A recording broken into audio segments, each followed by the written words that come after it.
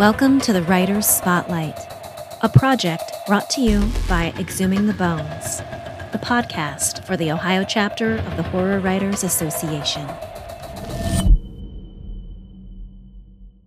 Megan Hart writes books. Some of them use bad words, but most of the other words are okay. Some of them hit bestseller lists and win awards, and some don't, but that's the way it goes. She loathes the feeling of corduroy or velvet, and modern art leaves her cold.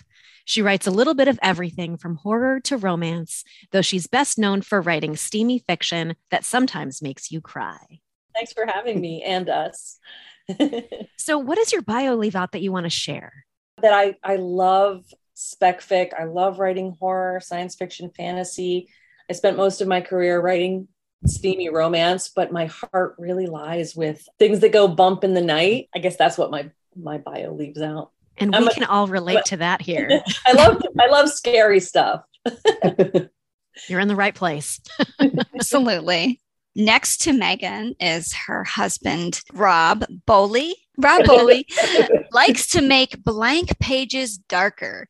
He lives with his wife and his daughter in Dayton, Ohio. By day, he manages and analyzes big data. Yet each morning before sunrise, he rises to strike terror into the hearts of unfortunate characters dwelling in his novels, stories, and poems. He co-founded Howling Unicorn Press with his wife, author Megan Hart, to conjure tales that thrill, chill, and fulfill. Great bio, Rob. How about anything juicy extra that you may have left out of your bio that we get to have since we're talking intimately here?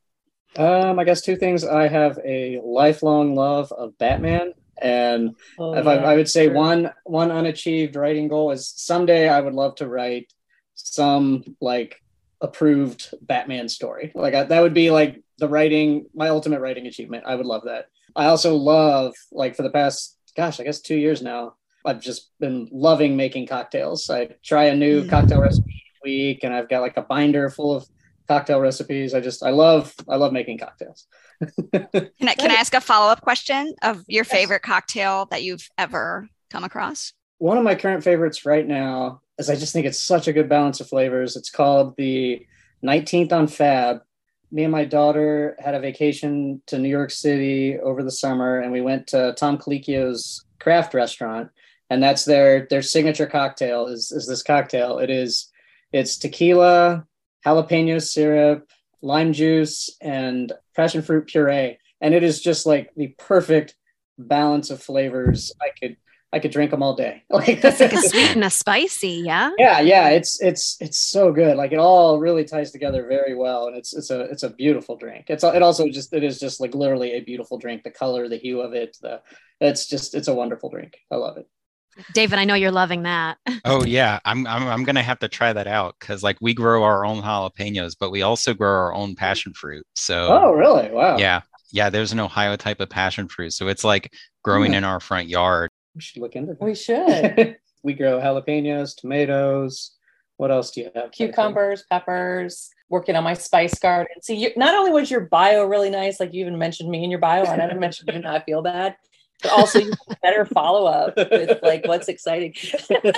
Yeah, I'm working on getting a perennial herb garden, just things that will come back. I do love to have plants in the yard, but only things that come back every year on their own. I do not like to plant things new every year or weed. So I'm not I'm not a very good gardener, but that's really neat. Well, no, we'll have to get in touch because I got some connections that are kind of down towards your guys' neck of the woods that might be helpful. Cool.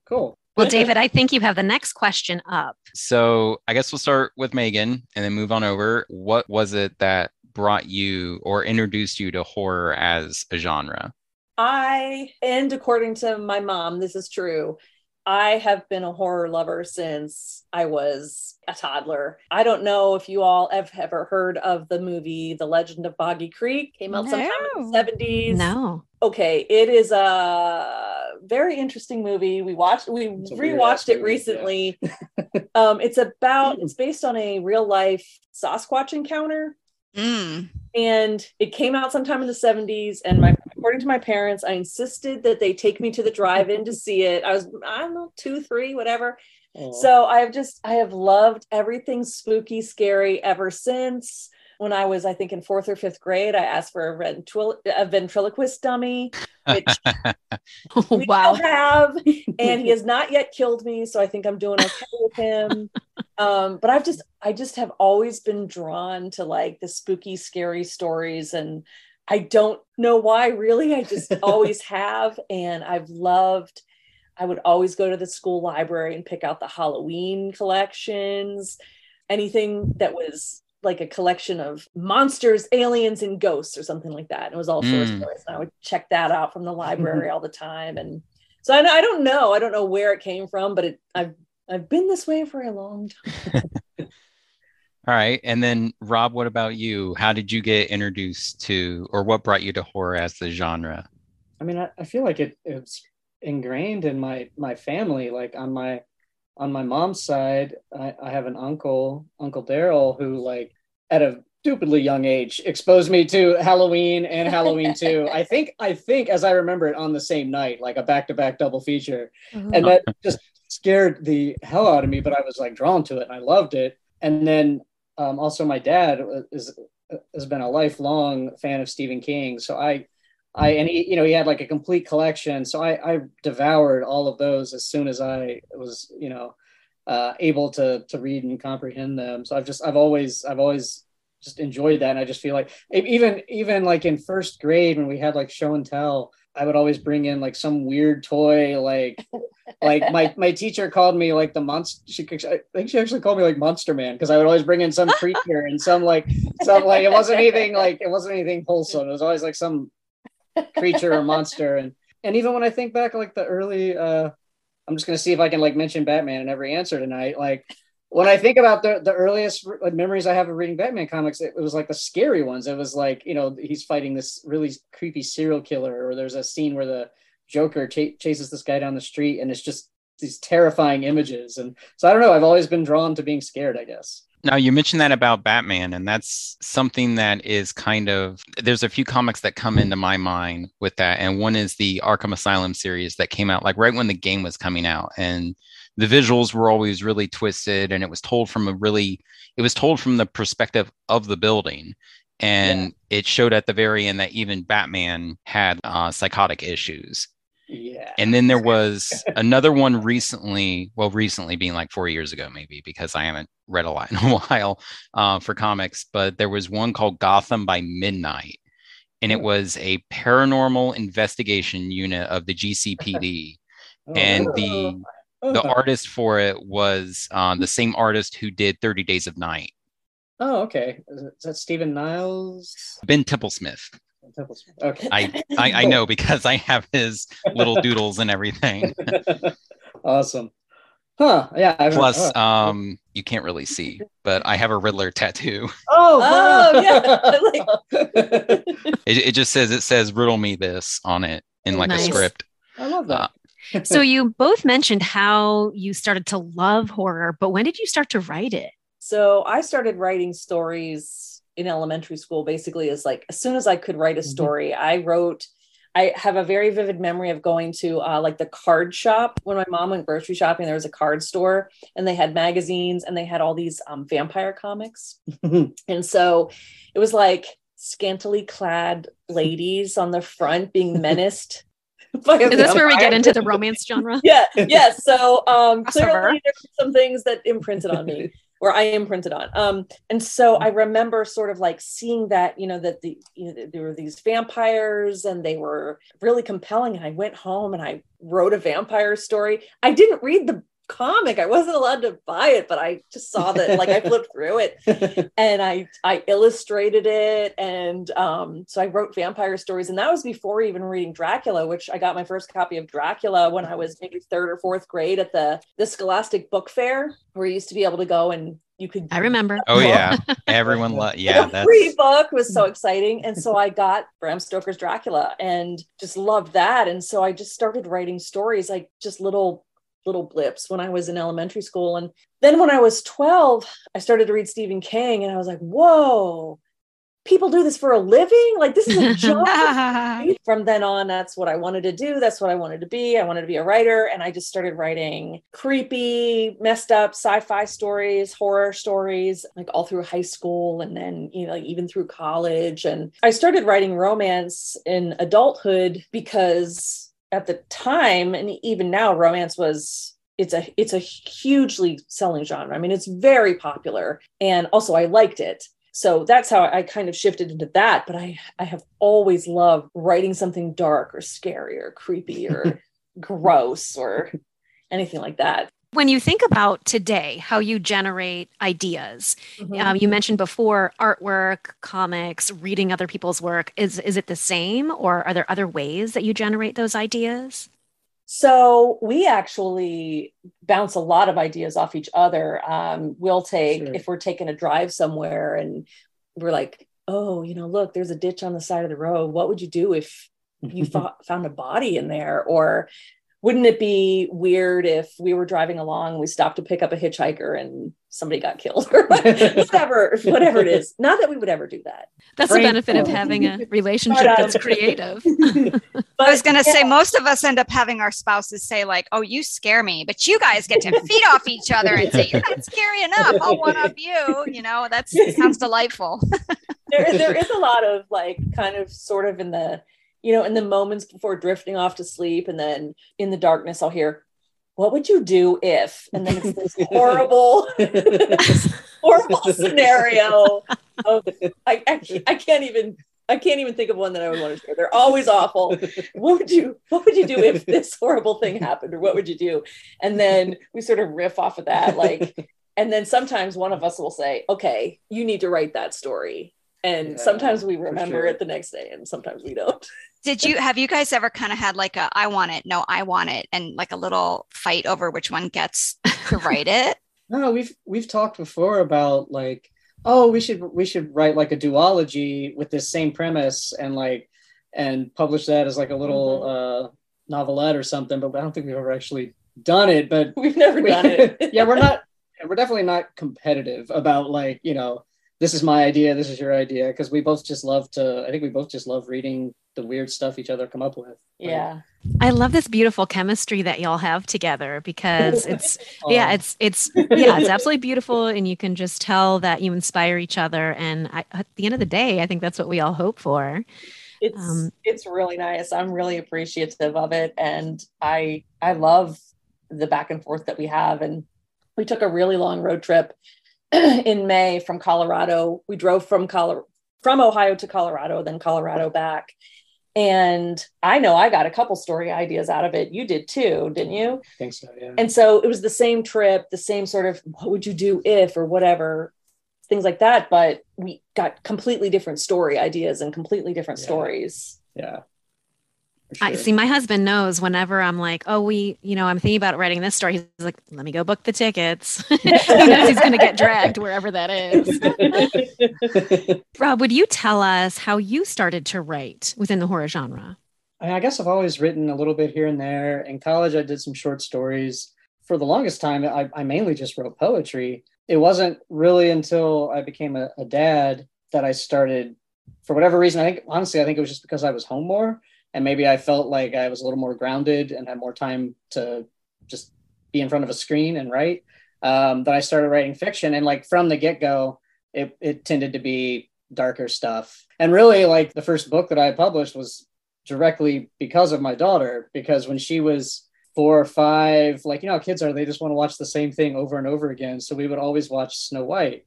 Like we watched that, I don't know how many times a week. And at one point, I just remember being on the couch and being like, it's kind of lame that, Snow White, she's under this curse and she gets a kiss and then everything's fine. Like, wouldn't it be better if the kiss sort of like kicked off this like viral stage of the curse and she woke up a zombie?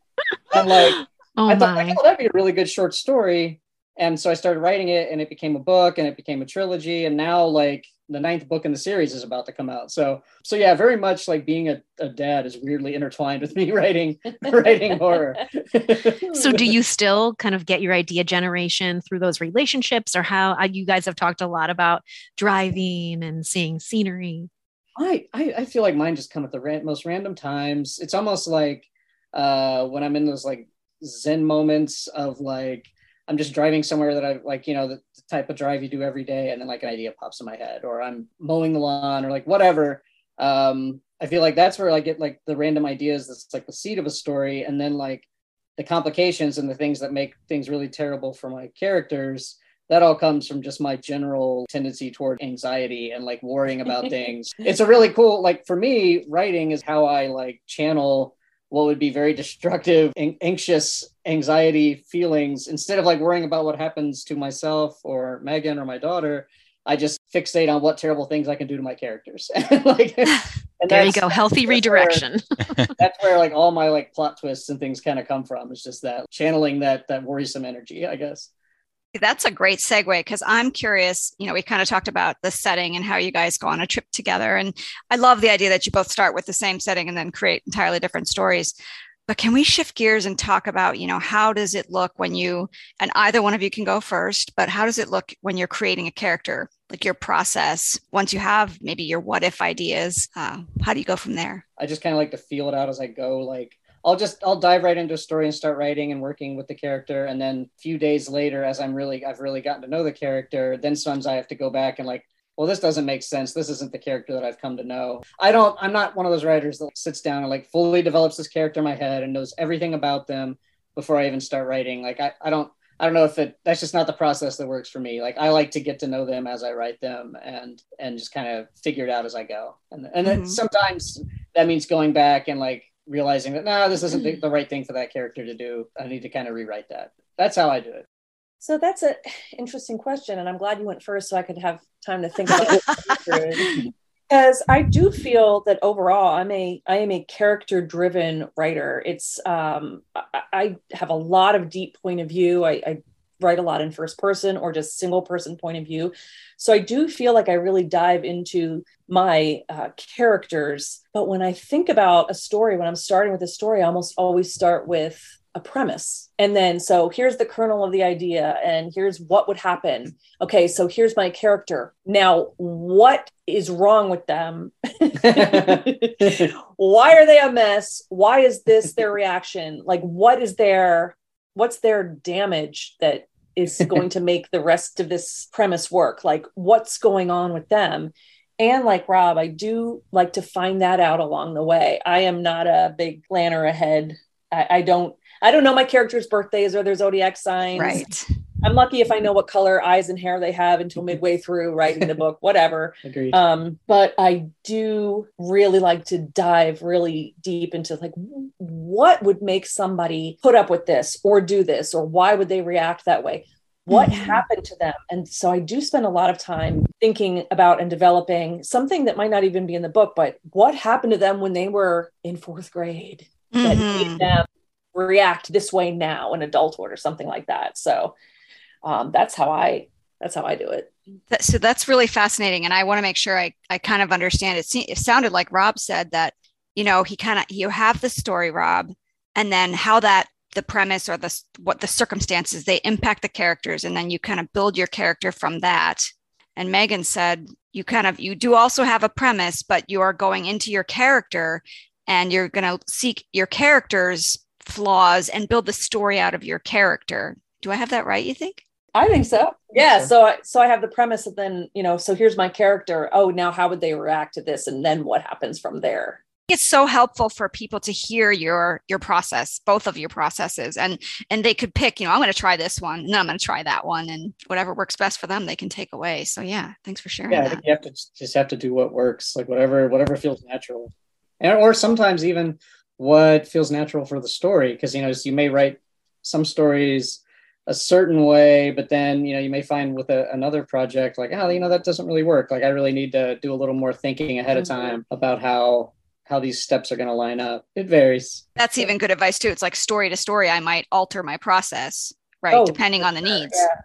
That leads right into my next question. Although I do have inklings on like where both of you land.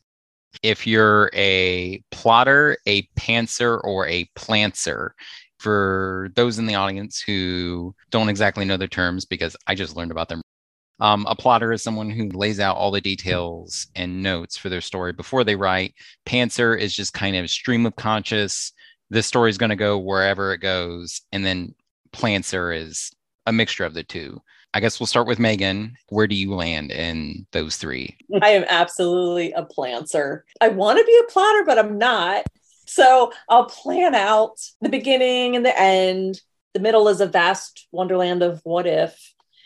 And so I might plan out a chapter or two ahead, or I might plan out certain chapters. I might plot out certain chapters, but mostly I'm just like, all right, I'm going to write. And I write out of order. Okay. We disagree very strongly on this. We do. I write out of order. So I'll have a scene idea like, oh, okay, I know there needs to be the big reveal of the big bad, whatever it is. Whatever. If I'm feeling it that day, that's the scene I'm going to write. And then I might go back and write an earlier scene. I write a scene that's later than that. And then I stitch them all together at the end.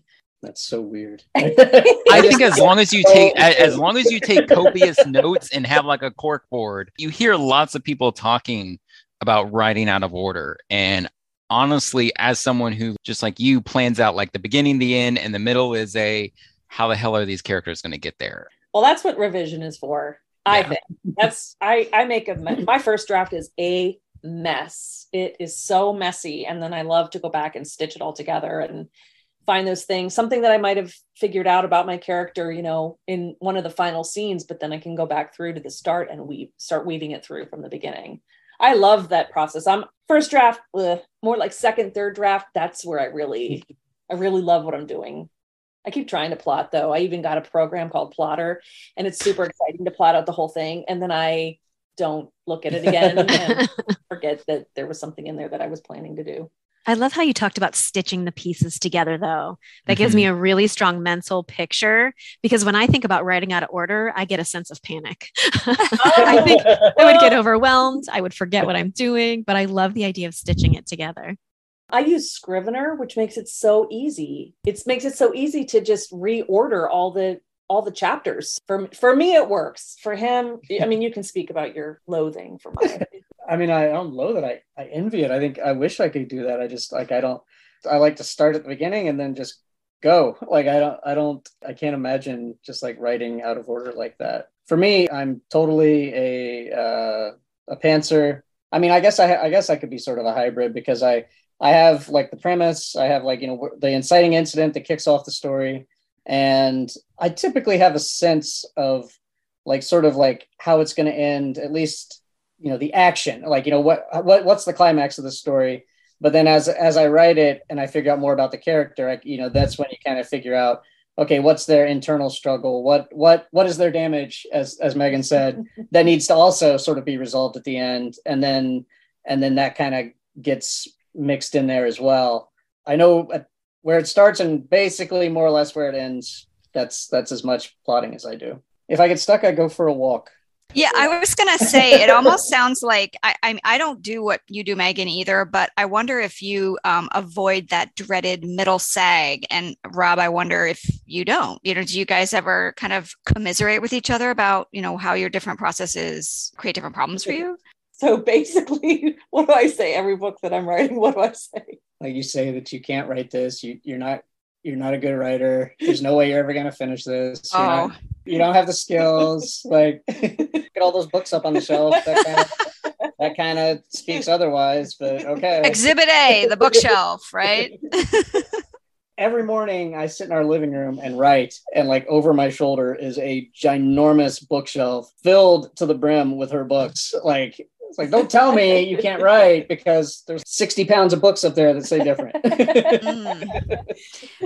But we all go through the dark night of the soul as writers, right? So that's why we can write the dark night of the soul for our characters. And so I honestly, Megan and Rob, I love to hear that there's those crises of confidence that make us human. I just reach a point where I'm like, I hate this. Why did I agree to write this? I don't even want to. This stinks. This is a terrible idea. And then I work through it. And he's like, it's not a terrible idea. And the first time I heard that, I was like, oh gosh, this must be awful. Oh, wow.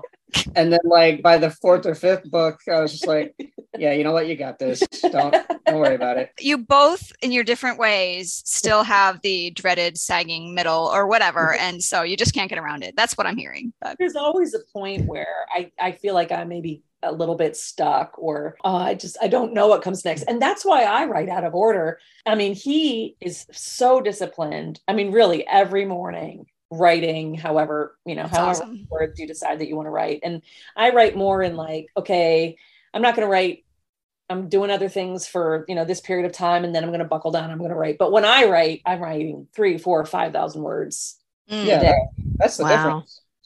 She writes as a job, like that's her living, and she will crank out 3 or 4,000, 5,000 words a day or more. For me, it's kind of just like a side thing, So like on a good day, I write 1,000 words a day. Usually it's closer to like 500 lately. But so I feel like for me, when I'm writing that little, like it's hard to get stuck because, you put in your 500 words and then you have like 23 hours to figure out what's going to happen next, So like, it's not, sure. I don't know, for me, it just works out. But if I was writing as much as she does, I think I would be a lot more likely to get stuck and kind of like, or have that, that middle lag or whatever, and not know what the heck's going to happen next. But for me, it's such a drawn out process that that doesn't really happen too much. Well, I really like what both of you are saying, how you approach characters. And it really reminds me, I just got done watching the finale of Sandman. And I've read quite a few of Neil Gaiman's works. And I was really happy to see in one of the episodes that they talk about how you're just the author. When you're writing a character, that's the character. You have no control as a writer over what the character does. And it kind of feels like both of you have that sort of reverence towards the sovereignty of self for a character. And like, that's really commendable because you're not like pulling all these like little imaginary human strings to do what you want to do. You stick with what they would do. The story has to be true to the character and has to, like whenever we're watching something, and something happens where, like what you said, where it feels like these strings are being pulled. Megan always says like, I feel manipulated. I feel manipulated and I don't like it. I hate it. I hate to be manipulated.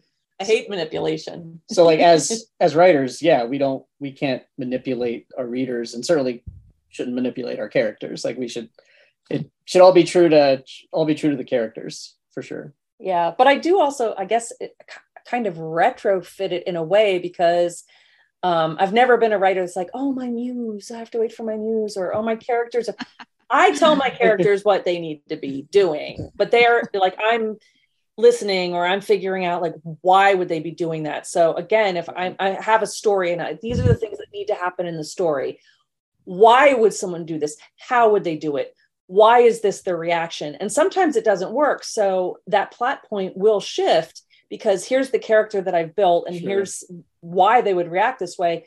They wouldn't do this thing that I thought would work for a plot point.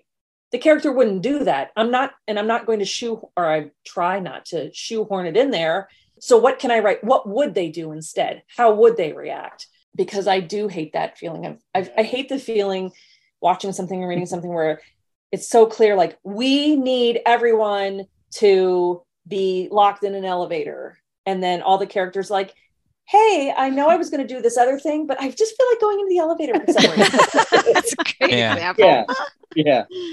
And meanwhile, the character was like, I never use the elevator. I always take the stairs, but today I'm going to be in the elevator because it's important that they be in the elevator. And I hate that. I try not to do that.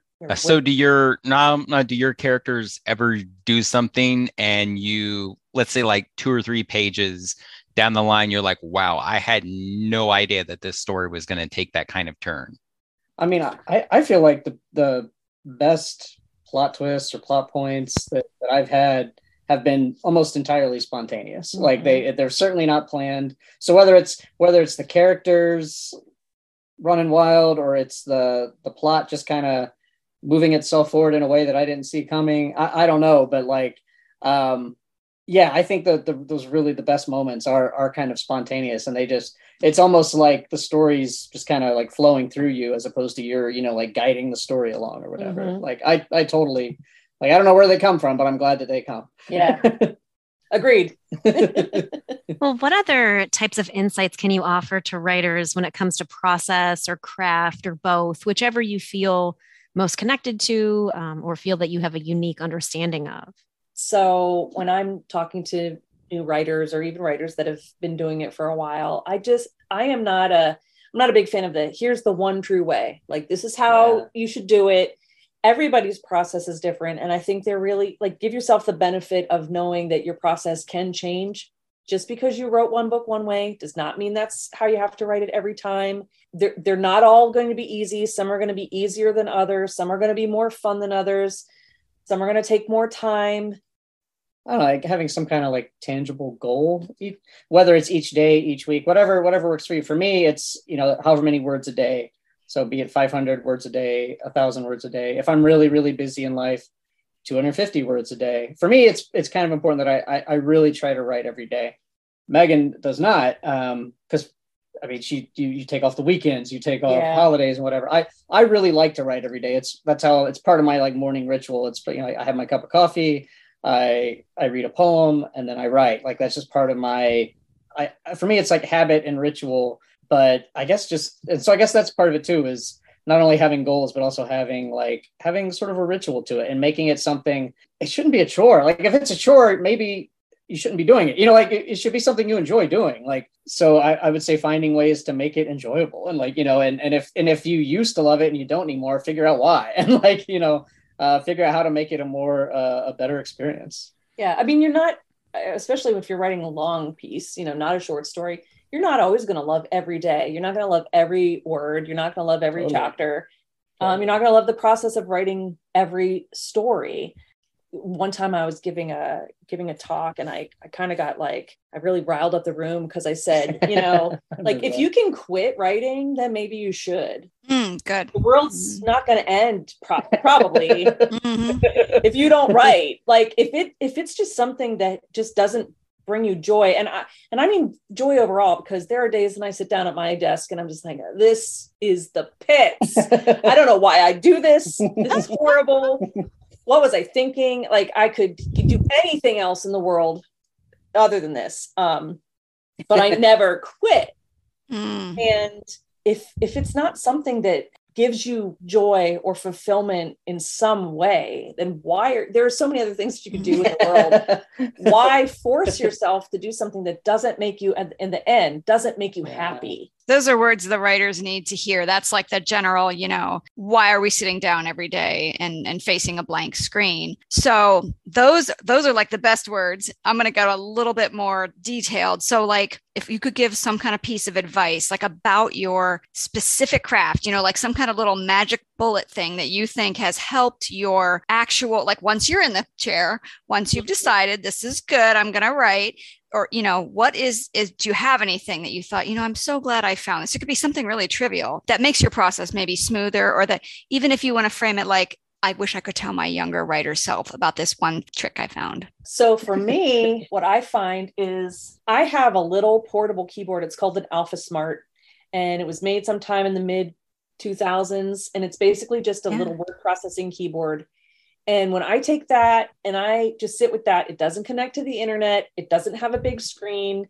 I can't really edit on it. And I just write, and I can get 1,000, 2,000 words in an hour, 2 hours, whatever. I can just write, and I have typos, and I have, my spacing's off or whatever. I just write. I'm not distracted by anything else. So for me, finding that thing that just lets you sit, and the words are in your head and they come out through your fingers. For some people, that might be writing longhand, or taking a laptop, or changing your venue, not sitting at your desk, but going outside and sitting in your backyard, or going to a coffee shop or something. Whatever you can find that's going to give you that focus and the ability to just pay attention to writing and nothing else for whatever period of time. That is the thing that I find the most useful. That's really good. That reminds me of, is it Cal Newport, who talks about deep work, Megan? So you are basically getting yourself in a position, no distractions, no notifications. I'm going to do deep work. And I love it. That's great. And so how about you, Rob? So for me, I think when I first started writing, like, I loved making words, and I figured out very early on, I could do 1,000 words in an hour. And I felt accomplished. I did this thing. But when it came to editing, there wasn't the same kind of quantifiable goal for each day. So what I did is like, because I'm very numbers, I have like a spreadsheet for everything. And like, I figured out, like I made a spreadsheet, like figured out, okay, so if I'm doing writing, I can do 1,000 words an hour. If I'm doing like light edits or just kind of like a story read through, I can do this many pages. If I'm doing like deep editing, I can do this many pages. Like, so I figured out like for each stage of the writing process, what was a reasonable expectation based on how much time I should have. I don't know, for whatever reason that triggered something in me. And then that made actually the editing process seem so much more productive, because otherwise it just felt kind of endless. You know what I mean? Like, and that's a lot of fun, but now I got to like do stuff with it. Like that sucks. Like, but now I feel like it really has made me enjoy editing more. Like I almost like editing as much as just the writing now, like, because it's where you really get in there and like fine tune the words and make everything like tie together, and all the things you've learned about the character along the way, you can sprinkle in there. And so that's really been a game changer for me, I guess, just having quantifiable goals for each writing day. Oh, I would add too that it's really easy, especially if you're active on social media. It's very easy to compare yourself to somebody else's word count, somebody else's publishing deal, somebody else's, whatever it is. And really just don't. You are you. Don't aim to be, I want to be the next Stephen King. No, there is a Stephen King. You be the next you. You be you, right? Yeah. Write the stories that you want to write. Use the process that works for you. And there's always going to be someone who's more successful than you, and always someone who's going to be less successful than you. So don't focus on what everybody else is doing. Just focus on what gets your story written. Yeah, I think that's a really good point, because like so many times us writers, we kind of exist in a vacuum in and of ourselves. Like we're kind of scared to ask anyone for industry advice or anything like that, because we don't want to shoehorn in on their secrets. So people might look to like social media or whatever, and Instagram is like terrible for body image and like teens recently. So I'm sure it's terrible for writers too. Be like, wow, this writer is so successful. Why am I not doing that? I think that's great, like what you're saying. And I feel like the reason people reach out to places like that is because they're scared to reach out to the real people. And I just hope maybe that people will like reach out to those real people. I think that's what's so great about the HWA is like, no matter what your level of noviceness is, you can ask someone and they'll be truthful with you. And hopefully you don't feel bad about yourself being like, wow, my word count is so low compared to theirs, or I haven't even published anything yet. I think horror writers are like especially warm and friendly. And I mean, I've had more fun and more like positive interactions at specifically at horror writing conventions than, any other type of writing conference or convention I've been to. Like horror writers are just cool. I mean, people do post sometimes, I think, on social media, like, oh, I got a story rejection or whatever, but like, whatever, what you're posting your successes. It's very artificial. Yeah. I say that as a huge consumer of social media and I love it, but it's very artificial and just, very, you do what's going to get your story out there in your process for yourself. For each of you, and I think I started first with Megan, so we'll start with Rob this time. What is your most recent piece that has been published? I actually have a new book coming out on this coming Sunday, November 13th. It is the 9th book in my Scary Tales series, which is all mashups of classic horror monsters and fairy tales. So this one is That Dreadful Tower, a scary tale of Rapunzel and the Monster's Bride. So it's nice. Frankenstein's mom, bride of Frankenstein, basically. Nice. So this is the series that started with me and my daughter watching Snow White several times, and it's just gone from there. And it originally it was with a publisher called Stonehouse Inc., and they shut their doors after I think after maybe the 7th book was published. And then it took a while to get the rights back. And now we're publishing them under our Howling Unicorn Press imprint. That's very exciting. Congratulations. Yeah. Well, I'm going to go with the most recent is Moving Forward, because I have a release coming out in December. And it comes out on December 6th. And it is a domestic thriller called We Knew All Along. And I actually wrote it under a pen name, which is Mina Hardy. Mina Hardy writes thrillers and suspense. So We Knew All Along is coming out from Crooked Lane Books in December. I'm really excited because when we're talking about things, you know, when you're writing, you're like, did you have that aha moment or whatever? This book, I had all of these things like, well, why would she do that? What the heck? Oh, yeah. What about this? And it's very twisty and turny. And I thought a lot about the movie The Sixth Sense. Love that. Not like that at all. But at the end of The Sixth Sense, when you go back and you're like, oh, in this scene, I see that. And this scene, I see that. So I hope that readers at the end of We Knew All Along realize we knew all along. You just didn't know until the end that you knew. So which piece are you most proud of? I'm really proud of, I wrote a zombie apocalypse serial many years ago called The Resurrected.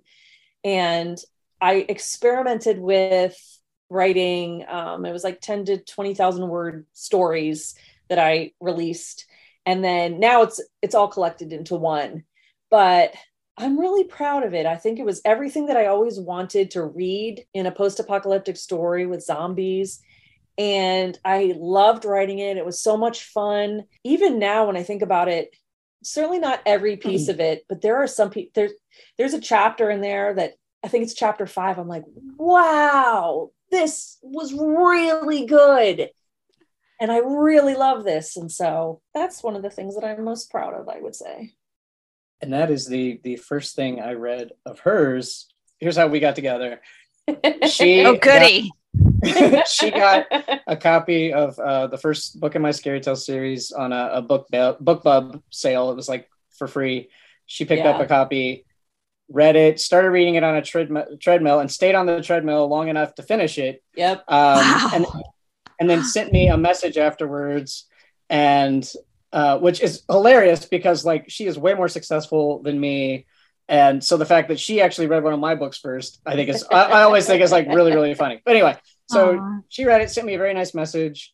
And then I think you interviewed me for your blog, and then I interviewed you for mine. And then she was giving out like kind of like reader copies, right? I was like, hey, anybody who does reviews, I'd be happy to send you a free copy of The Resurrected if you do them, you know, read it, no pressure, but.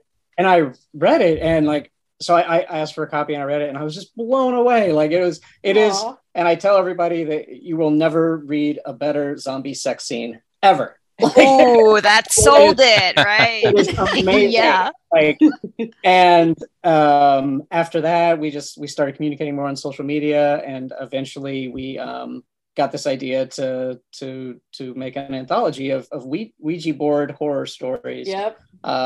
Which when did we put that out in?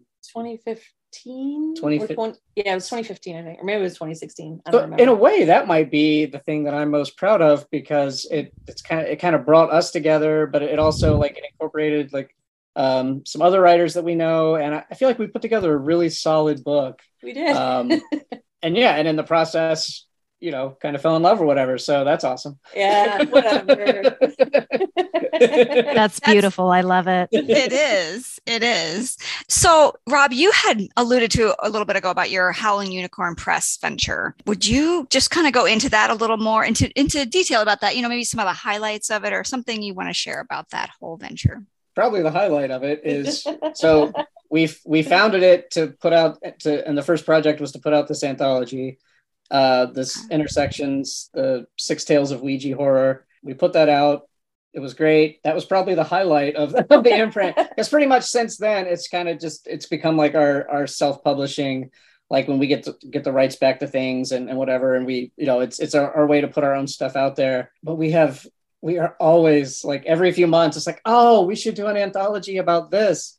Yeah. And we just haven't gotten around to it. It's just been, so I'm also really proud of Intersections, and I think it was a really great book, and it was so much fun doing it. We learned a lot and things that we would do differently. It just, the way the world is, like, I had a big move to here, and then I was only here for a little while, and then COVID happened, and it just hasn't really been conducive to really putting the time and effort and, money into doing something where we would be able to pay authors. Yeah, and that would be the way that we want to do it. Like, we'd want to be able to pay authors pro rates and really put together a solid anthology. And we just haven't gotten I guess it's just at some point we're just going to get an idea that's so good. Yeah. Like a theme for an anthology that's so good that we just can't not do it. Yeah, if you're going to do it, you need to do it right. Yeah, agreed. And not that we didn't do it right the first time, but we learned a lot and do some things differently, and just, I don't know, it's a lot of work. And well, that's fascinating. I think sometimes once you've done a thing, now you know what you're getting into. So you're going to step a little lighter into that water, right? And it does sound like a learning experience. And that sounds like a great way to use your press to get it off the ground. Like, I'm not really interested in becoming a publisher. I'm a writer. And so being the publisher would be so much work and full time. And I really admire the people who totally put all that in. And I'm not ready to make that shift. We've gotten a pretty good idea of both of your writing styles. So I'm just going to pose the question to both of you, which is, how do you divide your time in between the creative endeavors? So the things you're actually writing versus all the goings-ons with the Howling Unicorn Press. Well, so we're not putting out a lot of stuff, so that's helpful. So we know, like that helps. He's had book 9 in the works for a while, and finally said, I'm finished with it. It's going to get edited and all this stuff, and we're going to work on a cover, and we work on that together.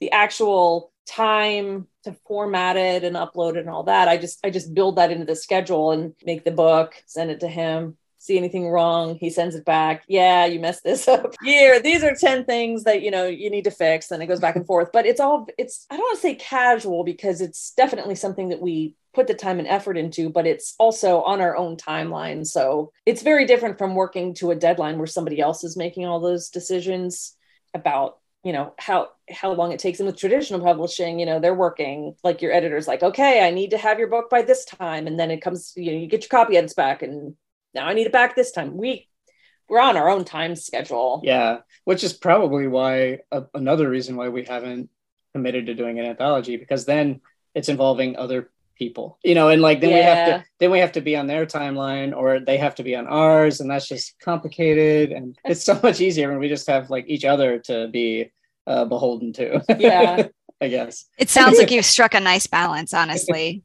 Yeah. And I have a balance between work that I'm writing for a publisher versus story ideas or something that I'm working on just for myself that I'm intending to self-publish, or sending short stories or different things. So I am always working on something to a deadline, whether it's somebody else's deadline or it's my own deadline. It's basically it's my full-time thing. So that's how that works. And sometimes I get up really early and work at my desk early, and sometimes I sleep in and don't get to my desk as early, but he's like every morning at his computer writing away. So yeah, and that can be anywhere from a half hour to an hour. It just kind of depends. And that's strictly writing. And then, any other kind of, like, marketing or like social media presence, that just sort of happens throughout the day and in the evening, and kind of more natural than anything else. Like, I used to have like a very, like, I'm going to do this many posts today, or whatever. And I had a very organized approach, and like, I've just kind of gotten away from that. And I just kind of like, I'm just going to post when I feel like it, and we'll see what happens. I'm glad you mentioned, like, an actual, like, writing amount of time, because as someone who's an early riser, but doesn't always, like, wake up at the same time, and who has a set job, but it's work right now, it's work from home still, thank God. I was really curious as to how you divvied up your time in the morning and how much. So I'm like, okay, half hour to an hour of writing. I could do that. I just have to get up. Yeah. And really, it's just very much like, right now we're in the middle of, like, remodeling our kitchen. So, like, there's not as much, it's more like a half hour every morning, but eventually when things settle down, hopefully I can get back up to like actually getting up early enough that I can have an hour of writing each morning before I start my actual work day. Because like you, I'm working at home mostly right now. That really definitely helps. I love being able to work at home. I have a really fun question. It's inspired by the Actors Studio, where they ask this question to every guest. What is your favorite swear word and why? Okay, so I'm going to have to go with fuck. That's pretty much like, you can use it in any context. It can be happy, it can be sad, it can be an exclamation of surprise. I like balls, but that's not really like that's more like not even really a swear word. It's just like, but it's fun to say balls. When my daughter and I were in New York, I was walking down the street and it was like, you did these little glimpses of like dialogue from random people on the street. This guy, it was like this total like perfect New York moment, larger guy, he's on his cell phone. And like, I don't know what else was going on in the conversation, but all I heard was, and this was the big ball buster. Like, think about that, like at least once a day. I don't know why that just really stuck with me. Have you put that in a story, that line of dialogue, or do you want to? I'm sure I'm going to. I'm sure Okay. I will. Yeah. I just haven't had a chance. I also really I like fuck nuts. I think fuck nuts is a good one. Fuck nuts. I love this creativity. Yeah. Yeah. One up in each other. Yeah. So this has been great fun. I want to just kind of finish up with, each of you can tell us how can, other writers or readers best get in touch with you or just learn more about you guys. My website is robboley.com. That's ROBBOLEY.com. And I'm on Instagram. I'm on Twitter right now, but I don't know. Like I'm a little iffy on Twitter at the moment, so that might be temporary. And I have a Facebook page. My website is meganhart.com, MEGANHART. Also, there's minahardy.com. I have Instagram for me and my alter ego. I had Twitter for a long time, but I do not have it right now. I do have a Facebook page too. It's Read in Bed. And there's also howlingunicornpress.com. Is there any final advice that you have for our listeners? What it really boils down to is don't just talk about how much you want to write a book, write it. Yeah. And write it messy, write it dirty, write it out of order, write it in order, however you need to do it, but write it, because you can fix it when it's done. But if you never finish it, well, you'll never publish it if it's not done, first of all. And if if your goal is not aiming toward publication, you're just writing for the love of it or, whatever, finish it, write it. Don't just talk about how you want to write it, actually do it, whatever that takes. Well, it was really lovely talking to both of you, and the joy that you share together and you bring out in each other is absolutely beautiful. It's even better because you love to write horror. So we appreciate all of that. So thank you so much for being here. Oh, thank you for having us. This was a lot of fun. Thank you. A lot of fun. Thank you. This podcast is a project of the Ohio chapter of the Horror Writers Association. For more information about the Ohio chapter, please visit ohiowa.wordpress.com.